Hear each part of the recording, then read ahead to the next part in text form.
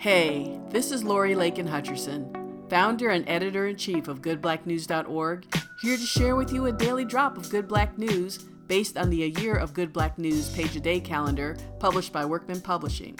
This is Wednesday, February 2nd, 2022. Known as the father of Black history, author and historian Carter G. Woodson was born in 1875 to formerly enslaved parents who were never taught to read and write. To make ends meet, Woodson often had to forego school for farm or mining work, but he was encouraged to learn independently and eventually earned advanced degrees from the University of Chicago and Harvard. In 1915, he helped found the Journal of Negro History. Then in 1926, he began promoting the second week of February as Negro History Week.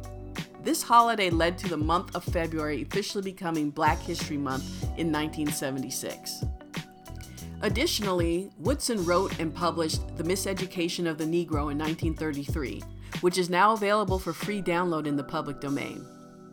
This collection of articles and speeches became a classic touchstone for educators, as Woodson advocated for excellence in the education of Black students and demanded that school systems across America eliminate curricula designed deliberately to miseducate Black children and promote the fallacy of white supremacy.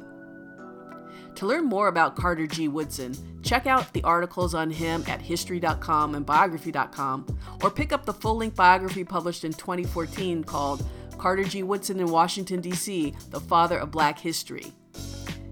Links to all of these sources are provided in today's show notes.